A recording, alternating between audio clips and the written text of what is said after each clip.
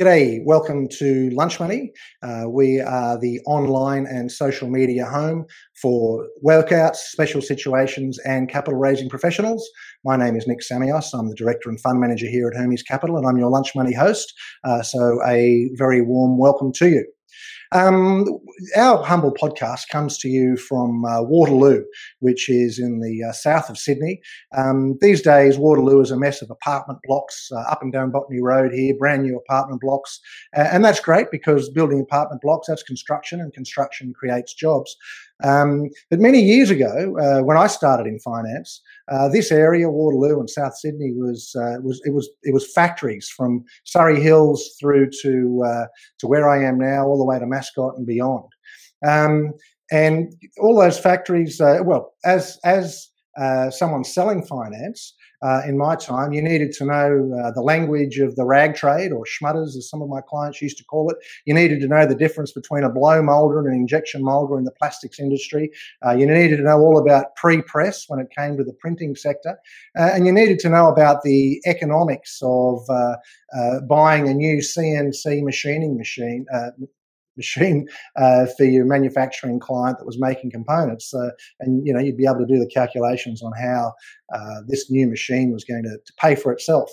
And like I say, these manufacturing created jobs, of course, and it gave us a certain self-sufficiency that we didn't realise that we'd been denuded of really until COVID came along. Recently, the Prime Minister has announced a program. It's going to be a $1.5 billion program called the Modern Manufacturing Strategy. So today we're going to ask, how do we grow, foster, nurture manufacturing in this country, and how do we make sure that our manufacturers are well funded in order to take on the challenges that our government seems to be setting them. So coming up, I've got David Gandolfo, who is the president of the Commercial Asset Finance Brokers Association, and Gary Tescher, who is an investor and consultant to the manufacturing sector. Just before we go any further, I'd like to remind you to share, like, and to subscribe to our podcast. Just a reminder also that you can ask questions live, and the best question wins this, the Lunch Money mug, very exclusive and limited edition. So pop us a question, we'll put it to our panel, and if you ask the best question, we've got you the mug. Before I go to our panel, I'd like to bring on another speaker, Tony Sykes. Tony is the owner of General Insurance Brokers of Australia. Tony published an article this week that caught my eye called Protect Your Manufacturing Business from These Important Risks. Tony couldn't join us live today, but he was able to take a few minutes to talk us through some of the points in that article. Of particular interest, a couple of little things that he said that I did drag out of him was whether or not business or COVID is an insurable event as a business interruption, and you'll see what he says to that. Something else he said that I thought was interesting was that because the insurance companies are getting very low investment returns at the moment, it makes getting cover for manufacturers a lot harder. It's a lot. They've tightened down a lot. Let's take a look. And here he is. G'day, Tony. Hello, Nick. How are you? Very good indeed. Listen, before we get on to the article itself, what's happening in the insurance space when it comes to manufacturing? It's a good question. So at the moment, what we're finding with the insurers is that their risk appetite is under attack. So they can only insure manufacturers who actually take their risk and their risk management correctly and does the right thing as far as risk management. Okay. All right. So it's a time when you've got to be dotting your I's and crossing your T's and talking to people like yourself, no doubt. I've always thought that if you're buying a business, a good place, or if you're buying a business or starting a business, a good place to start is with an insurance broker, even before you do your business plan. And the reason I've thought that is because you guys identify insurable risks and you list insurable risks. And often, I know even in my business, the insurers identify stuff that we hadn't thought about, but we're certainly very glad they told us about them. Here's a list of the risks that you've identified in the manufacturing space. Do any of these stand out in particular when it comes to rebooting manufacturing in Australia? Oh, look, I think the main one that's there is the business interruption cover. we need to protect their gross profits in the event of things happening. So with manufacturing, it can be a high risk area, and when things do go wrong, e.g. a storm, a fire, or malicious damage, it's not just a matter of them buying a new laptop and getting up and going again. They actually need to have proper insurance to protect their loss of gross profits so they can actually get back to business again. And dare I ask, was COVID an insurable risk when it came to business interruption? It's a really good question. It was not, in my opinion, right? It was not an intended insured event under the policies. However, there were some technicalities where the Quarantine Act's wording was changed, and some of the policies technically weren't worded correctly and were providing the cover. But it's been tested by the Insurance Council of Australia, and it looks like the insurers are actually winning that fight, because it's pretty obvious the intention was not there for a pandemic event to be covered under business policies. Certainly under corporate travels, but not under business policies. When do they make that decision? When do we find out? In fact, it's just being tested at the moment. So I think it's only a matter of weeks where we'll get something probably from, I think it's from the Insurance Council of Australia, to let us know how that's going to go. So I've got a couple of experts coming on very shortly tomorrow, your time, to talk about finance and strategy when it comes to rebooting manufacturing in Australia. Is there anything on that list, anything else on that list that stands out that you think I should be putting to the boys? Absolutely. So there's the product and public liability insurance. Your customers aren't going to deal with you as a manufacturer unless you can produce certificate of currencies for your public and product liability. The landlord's not going to let you lease premises unless you can produce certificate of currencies for your public liability. And what you mentioned before about using a broker early in the piece is a great idea, especially in this market, because it's a limited market. Insurers are picking what they are insuring because they don't have the investment incomes. So therefore, they're going to make sure that their underwriting profits are bang on. It takes time to get quotes. Well, I can tell you, particularly when you're capital raising, your potential investors may think of risks that you don't think of on your own, and those risks are certainly the ones that insurers have thought of. So that's why I think those lists that you provide are really good. Listen, Tony, I really appreciate your time. Hopefully we can get you back as a panellist when you don't have international conference calls to do. Absolute pleasure, Nick. Nice to help, buddy. Thanks a lot. Take care. Bye-bye. Okay, time to introduce our panellists, and we'll start with David Gandolfo. Hey, Nick. Hello, David. How are you going? Very good. Excellent indeed. Thank you very much for joining us again. David is a director at Quantum Business Finance, so he's a practicing broker, but he's also the president of the Commercial Asset Finance Brokers Association. What has been keeping you busy? Okay, over the last few weeks, we had the federal budget, and we had some input into some of the policies and outcomes that came out of there. So, and then dealing with queries which have arisen from that. So that's been good, and quite overall happy with the federal budget and what it provided. In Victoria, and I'm Victorian-based, we have a lot of members who are Victorian-based. We've been dealing, we are actually on a consultation group with the state government, and there's been a lot in the media about the level of consultation from the Victorian government. I've got to say, it hasn't quite been what it has been in other states, but at least we're at the table and having an interaction with the government there. And the other thing which I'm very happy to talk about is the CAFA Education Foundation, which had its first formal meeting this week. It's chaired by Terry Moody, who I know you know very well, Nick. And the CAFA Education Foundation is the formalisation of our partnership with lenders and other stakeholders of the industry to Australianise the CLFP, which is an international qualification. That's its first task, but it will underpin all of the efforts of education around commercial finance, commercial and asset finance in Australia. And I know that you've had a lot of battles that you've had to fight from time to time. CAFA's had battles, and I know that, for example, one of the areas of concern was the responsible lending obligations, because whilst they were intended for consumers, they did leak across into the thinking when it came to business lending. Are there any other battles that you've got in front of you, or is it all plain sailing at the moment?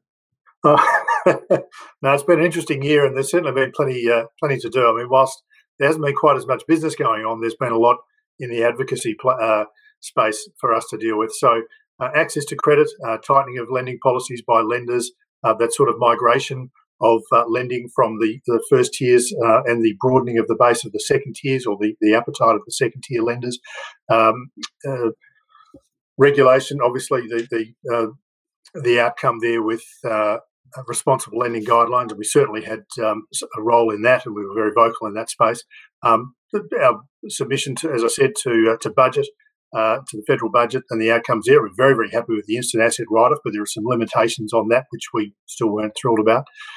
So there's been no shortage of things that we've been dealing with over the course of the last 12 months, or since February. All right. Well, look, David, we're going to pop you back into the waiting room. We'll just introduce our next guest, Gary Tesher. G'day, Gary. How are you? Good, Nick. How are you? Fantastic. Gary is a partner at ProMentor, and I guess I know Gary as a consultant who gets involved in turning businesses around, helping businesses move from distress to a better place. But I know that you've been an investor in manufacturing businesses in the past. But tell me, what keeps you busy these days, Gary? There's two things that keep us busy. One is the kickstarting of manufacturing. It seems from our experience that not a lot of people know exactly what needs to be done. Certainly, we're working at the moment with the Commonwealth Government trying to figure out how to kickstart manufacturing. An interesting comment that they made when they spoke to us was they didn't think there were too many manufacturing people left, and also they didn't believe that there were too many consultants left, or advisors, or people who've been in manufacturing in the real world in the past that can help them figure out what to do. So we're going to go through a little bit of a process today as to how to do it, or what our ideas are, and how we're going to help manufacturers get back on their feet again. The other part that's kept us busy is the banks. At the moment, the banks are being really good in terms of industry in general. What they're doing is they're giving people interest holidays, capitalising interest if they need to. In terms of principal repayments, they're giving companies holidays for principal repayments as well. And on top of that, a couple of the banks are now looking at extending that for the next 12 months. As long as the businesses show that at the end of the 12 months, they can turn themselves around and make real money again. But the general thesis is that the banks don't want to see people thrown out of work or added to the unemployment queues. So do you think the banks are on a mission to make this softer? What are they expecting come the new year? Are they expecting a wall of insolvency, or are they expecting just everything to be kicked along and smoothed out? What are they telling you in the workout areas? In the workout areas, what they're expecting is very small businesses, so 1 or 2 or 3 man businesses. They're expecting to fall apart, but they're expecting larger businesses to somehow figure out how to get themselves out of trouble. And certainly the banks, from what we see, will actively help them. One of the banks is setting up a little team to help advise SMEs, so medium-sized companies, what they need to do to dig themselves out of a hole. And I haven't seen that done before, not for a long time in the past. And so if for our insolvency practitioner viewers, are they going to be busy early in the new year, or are they getting their hopes too high? Well, that's a very good question, actually. I think if the insolvency practitioners have got very low overheads and they can do very small businesses, small to medium businesses as a process, they'll probably do well because they'll be small companies. I think the medium to large companies, I think what banks and others will expect them to do is figure out how to restructure them. But I don't think they'll actually be putting them into receivership or anything like that. So it'll be more like an administration restructure, come out of administration in a different format. I think that's how it's going to pan out. Okay. All right. Well, look, we'll bring David back. And I should say I've had one question from an anonymous LinkedIn person who has asked, where was the mug manufactured? And I'm probably ashamed to say, I don't know. I assume not Australia, but if someone can put me onto an Australian mug manufacturer, I will give them our next order, I promise you. Okay. All right. Well, look, now, Gary, you've been working on some stuff and I'm not sure what you can tell us and what you can't tell us. Why don't you tell us what you've been up to? In terms of the manufacturing or kickstarting manufacturing, I think the fundamental problem, and David alluded to that a little bit, is that handing out grants and doing a lot of tax deductions or whatever doesn't necessarily do the job. The reality is that there's more bits to the equation than that. So, for example, in a manufacturing business, certainly they're not going to spend a lot of money buying some new equipment if they can't see sales or if they can't see any advantage in it. There's just no point. They might get tax deduction, but if they're not paying much tax anyway, there's no upside for them as far as that's concerned. So that's one part of the equation. So what we're looking at is more looking at, first of all, import replacement. So say, for example, somebody makes a component, they make a component locally in Australia, a circuit board or whatever, and then they import a plastic housing or a plastic part that goes around that. So what we do is look for somebody who can make that plastic housing in Australia and say, look, you guys need to work together, and that way that'll generate some extra sales to the plastic housing guy and vice versa. So the idea is to look at areas, say industrial areas, where there's a lot of small to medium-sized manufacturers and get them to help to work together with each other. The other part of the equation, which is what we'll be doing, is sales. As I said, sales, if you haven't got sales, you're not going to spend any money on anything and you're not going to generate any employment. So the other part is we have spoken to a few of the very large retailers, and they're prepared to support Australian manufacturers or import replacement as long as it's no more than 10 to 15% more expensive than what it is locally for the imported product, and they're prepared then to generate some extra sales. Well, that's interesting. I remember when was it SPC, the fruit cannery, were getting into trouble, and then Woolies stepped in and bought lots more of their product, and there was lots more on the shelves. So I understand that. Now, Gary, you have done some specific work that we'll come to in a moment, but just David, when I think about what the government can do to try and support manufacturing, there is this green program, green leasing, or what's that green finance incentive? What's that? Do you know what I'm talking about? Well, there are through the Clean Energy Finance Corporation, there are some subsidised finance facilities which are available for efficient assets. Primarily, they're attached to motor vehicle finance, and if there's a subsidy that goes in there, which makes the loan 0.7% cheaper if the motor vehicle is energy efficient. And almost all motor vehicles that are new fall into that category. Although you would be surprised that some purely electrical vehicles actually don't. So there's a list of vehicles that do and don't. And the CEFC it puts money in tranches into banks and financiers to be lent in that way. I'm assuming that's what you're alluding to. Yeah. And is that a mechanism that works? I mean, is that an effective mechanism, and is that something that could be applied somehow to in reality, all it becomes is a price mechanism, because the customer is ultimately unconcerned with how the wholesale funding arrangements work, and they still shop on the basis of price. So it's a market advantage for some lenders to be able to offer that product or something similar to it. And I'm aware of one lender who actually doesn't get its funding from the CEFC, but does something off their own back in order to compete with it. But it ultimately just comes down to a pricing advantage. And the SMEG2 loans, which have the government guarantee, have got an element of that in them as well. Right. Okay. All right. Now, Gary, you showed us some work that you're doing. That you've been commissioned to look into this manufacturing sector at a government level. Yeah. And we'll just show some workings that you've got there. So, do you just want to talk us through this? What this is all about? Yeah, sure. Well, as a starting point, I guess I should say, the interesting point is the federal government seems to be far more interested in kickstarting manufacturing than the state government, which I think something that also David mentioned. So the federal government is trying to figure out what to do.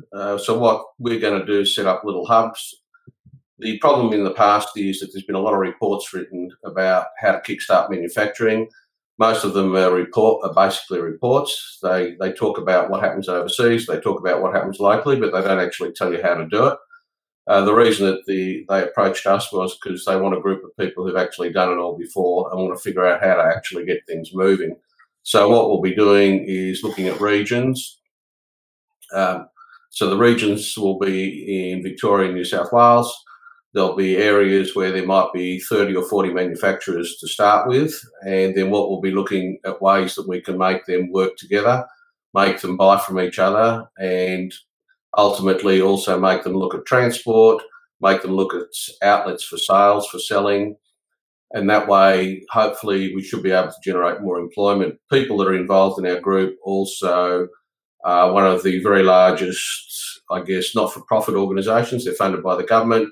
They help NDIS, so we'll be looking at what sort of people, other people that we can put in which may have mental disabilities or people that have been long-term unemployed, as to what we can do to help them work in some of these areas. And that's one of the groups. Another group is that we've got the universities, one of the universities in New South Wales and two of the universities in Victoria. Again, looking at products that these guys have developed, the universities have developed, trying to steer them into products that will actually add value to the manufacturing businesses that we've got, so that we know they can actually create extra value, extra sales, and we'll be getting them together. There will be some government money available to help kickstart that as well, in terms of commercialising products that they've developed. Right. And then we've done deals with retailers. So these are very large retailers, they're national retailers, and they're happy to put products on the shelf and to support Australian manufacturers.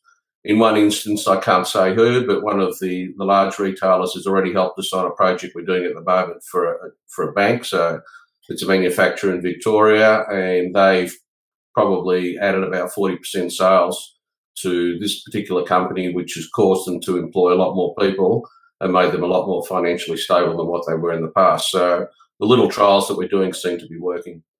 Okay, well, that's fantastic. And I noticed you've got. So did you say the bank was involved there? Yeah, so the banks are very patient at the moment. A couple of the clients involved in this process, needless to say, are in the workout area. But the banks have been very supportive, in the sense that they haven't demanded all the usual rules that they have in terms of payback of core debt and so on. They've taken holidays on that. And also, a couple of instances, they haven't asked for interest repayments either. So they've been prepared to capitalise the interest, particularly when we started growing the businesses, because we were short of cash. Right. So they have been very helpful. It seems like that's generally the trend at the moment. But some are probably more helpful than others, but we can't say who. All right. Any thoughts there, David, from your sort of perspective as CAFBA or even COSBOA? I think that's true, and certainly at the senior levels of the bank, the intention is there to assist business and manufacturing as much as they possibly can. In the SME part of the market, where lending is a lot more commoditised, it's a lot harder to get the banks to create a rule or to individualise solutions for industries or for clients. But they certainly, I take your point that they've been very, very good with capitalising interest repayments and with deferring loan repayments, and there is a scheme to continue to do that without it having any impact on your credit score or your credit rating. What worries me, one of the things that concerns me, is that 12, 18 months, 2 years from now, the banks will be looking back at this period of time and saying, well, hang on, you were in deferral at the time. What was the problem? Notwithstanding that people will have traded their way through and things will have improved. But I actually have a question there for Gary, just following on from one of the points that you've made. What about apprenticeships and the government incentive there to subsidise apprenticeships? Do you think that will have a dovetailing effect into the capacity to actually manufacture? Because I know that a lot of our clients in manufacturing are saying that they can't always get people to do the jobs that they need. Yeah, that's fair call. Certainly with apprenticeships, we're going to give it a try. We're involved with 3 manufacturing companies at the moment, so we're going to try and put some apprentices in. One of the groups that we're involved with, one of their jobs is to place apprentices. They're funded by the government, so we're going to try with electrical apprentices particularly, and fitters and turners. We'll see what happens. I guess a couple of we've got one of our viewers asked the question, are we going to sort of see more of the Buy Australian campaigns, and does that sort of thing work, or are we sort of a little bit more sophisticated than that? Yeah, look, it's a very interesting question, actually. What we found with 2 manufacturers that we're working with at the moment is that when their sales were okay, then we put Australian Made stickers on them, and their sales probably went up by about 25 or 30%. Right now, the sentiment in Australia seems to be, with retailers in particular, or more expensive products, they will buy Australian. And if it's got a made in China sticker, they're not interested no matter how cheap it is, it seems. Wow. That's generally the sentiment we're seeing right now. How long that lasts for, I don't know, but that's the sentiment right now. 25%. Yeah, in both cases. That is impressive. Now, David, I'll ask you. Back when we were lads, there was a thing called the button car plan.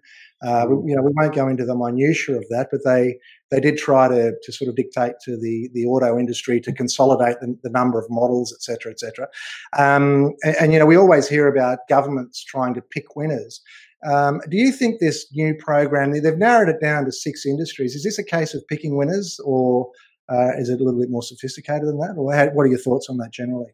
Oh, no, I think that's probably the right plan. I mean, it's probably a very, very good starting point. And then, water finds its own course. I mean, we have a lot of clients, and our experience has been that manufacturers in one industry will create work around for other industries that are sort of ancillary or that are around them. So I think you've always got to have a starting point. And if you can localise or identify where the best sort of routes are to plant those seeds in the manufacturing sector, then I think that's a very, very good strategy. So it certainly seems to work. Going back to your point, Nick, about the button car plan, and when you and I have known each other for a long time, when we were first in this business, in terms of funding of equipment, there's still tons of equipment that's being financed, but there's very little of it which is Australian. There's very few large manufacturing pieces of equipment that are Australian made, but people do tend to gravitate towards them because they know that they're good quality. And particularly, and I'll take Gary's point about China, the very, very few of our clients opt for Chinese equipment, especially for a second time. Gary, I just wonder, when it comes to the sort of strategising that you've been doing and advising the government on, there has been criticism of this. Of the Prime Minister's plan, and I guess a little bit of it is political, but suggesting that, well, if you're encouraging manufacturing, all the heavy equipment, the lathes and the machines and whatever it is, the manufacturing gear, it all comes from overseas anyway. So all you're doing is sending the money overseas. I mean, do you buy into that, or is that just short-sighted? That's just short-sighted. And can I ask, is it part of your plan to actually manufacture the machines here? Well, that's a two-edged sword. The first question, I guess, in terms of the manufactured components, one of the projects that we were involved with about 2 years ago was to have the trains locally manufactured. So in Victoria, about 70% or 72% of the components that go into the high-capacity trains, and about 80%, I think, on the trams, are all made locally. So you're right, some of the lathes and some of the equipment that was needed was imported. But the reality is, at the end of the day, that generated a hell of a lot of jobs in terms of people operating the machines. So the machine cost was very small. In terms of getting machinery done, we've done it a little bit differently. We're involved in quite a lot of high-tech medical products at the moment. So I guess that's equivalent to what you're talking about, machines, which will be made in Australia. Right. So, but in terms of the equipment that's made from overseas that's imported, they're made by people who've made it for a long, long time and have spent billions of dollars literally on R&D, and to replicate that in Australia with small populations, not economic. Can I just say something there? I mean, if you import one piece of machinery into Australia, the money goes overseas, but then that piece of equipment manufactures a whole lot of widgets or whatever it is that it makes, and is part of the manufacturing process, or part of that whole train of events, then the fact that the initial machine has come from overseas is not such a bad thing. It was producing assets here in Australia. And David, you were before we went live, you were saying that maybe one of the shortcomings of the instant asset write-off, it biases against existing equipment. The point I was making there is, and I'm very, very happy with the instant asset write-off and with the fiscal policies that the government has adapted. There's very, very little that you can do with monetary policy when rates are 0.25%. But tax treatment does drive behaviour. Now, we know, and you only need to look at last June, there was a run-up and we were run off our feet. It's the only time of the year that we've been busy, but we were run off our feet getting things settled before the end of June, so that people could get that deduction into that financial year. Now, with the extension of the instant asset write-off, There's no limit to the value of equipment. It goes to 2022. There are some limitations in terms of size and turnover of business. But one of the things that has come out of it is that second-hand equipment up to $150,000 can only be deducted up to $150,000 up until the end of December of this year. And our point to that is that there's a lot of second-hand machinery which is already in Australia and available to be used here that can pump out widgets and produce components. Now, why devalue that equipment and disincentivize people to buy that in place of much more expensive new equipment, which comes largely from overseas? Right. So that's my only criticism of it. Right, yeah, and thereby sort of negating this concept of the money going offshore as well, I suppose. Mm. David, are there any sort of special challenges to financing manufacturing equipment? I mean, I guess superficially and obviously it's a lot easier to get, anything on wheels financed rather than something that sits on an industrial floor. Is that still the case? Well, I mean, I know that there's a lot of enthusiasm for the banking sector, and I think the ABA and the banks have done a great job, particularly given the oversight that they've had from APRA and AFCA and ASIC. And I'm delighted that those rules around responsible lending are going to loosen up a little bit next year, and it is next year. But the problem still exists that a lot of lending is commoditised, and that specific projects and individual circumstances are hard to fit into that sort of streamlined lending process. So that gives rise then to that second tier of lenders which have come into the market. And the one thing I would say to any prospective customers who are looking at buying new equipment, if their own bank can't hurt, and to Tony's point very early on in the piece when he was recorded, brokers in this market are very, very good at finding the solution where there's a whole lot of options out there, but not all of them will suit your circumstances. I've been in finance for a long time, and I reckon that, I know a hell of a lot about finance, and I certainly use a broker, for example, for my home loan. If you get me to talk directly to a bank, you've got to be kidding. What I'd say to customers there is that if your own bank can't assist you, or if traditional sources of first-tier funding aren't available to you, and if you have to go to a second-tier lender or to a fintech or somebody else, and if perhaps you might be paying more, what's the cost of not acquiring that asset against the cost of that extra, 2 or 3 percentage points of interest that you might be paying? So, and that I think is a very, very important point. We're saying that interest rates are traditionally the lowest that they've ever been. The reality is that a lot of people aren't getting what they need at those types of rates, but they're still utilising finance facilities to get what it is that they need to put on their factory floor to increase their capacity to double their throughput. I'll tell you, one of the you make good points. One of the interesting things that Tony Sykes said in passing, it wasn't sort of his key point, but was that because insurers are getting very low investment returns, it means that their underwriting has to be that much more profitable. It's tightening up on the insurance that's available to manufacturers. And I wonder if that's an obstacle. I don't want to go down that path just at the moment because we are running out of time. Gary, when it comes to capital raising, I mean, are you seeing that capital raising is a particular challenge for the manufacturing sector in kickstarting it again? It depends if it's in quite unquote a glamour industry. If it's in a glamour industry, which means, for example, there's one that we're involved with, they developed an X-ray machine, you walk into it and about 20 seconds later you've got a full X-ray of your lungs and all the rest of it, which doesn't exist up until now, so you can pick up COVID and all this. They raised $250 million basically on a prototype, which on the ASX, which is absolutely amazing. There's other companies that we're involved with which make general widgets, I suppose is the best way to describe it. They make money. They've made money for quite a few years. They're looking at expanding. They're having difficulty. So it seems to me that if it's a glamour industry, you've got no problem at all, i.e. IT or medical. If it's just a regular run-of-the-mill type manufacturing business, it becomes difficult. That's what we're saying. Okay. Well, look, we are running out of time, so I'll just go to you for some closing thoughts. David, I'll go to you first.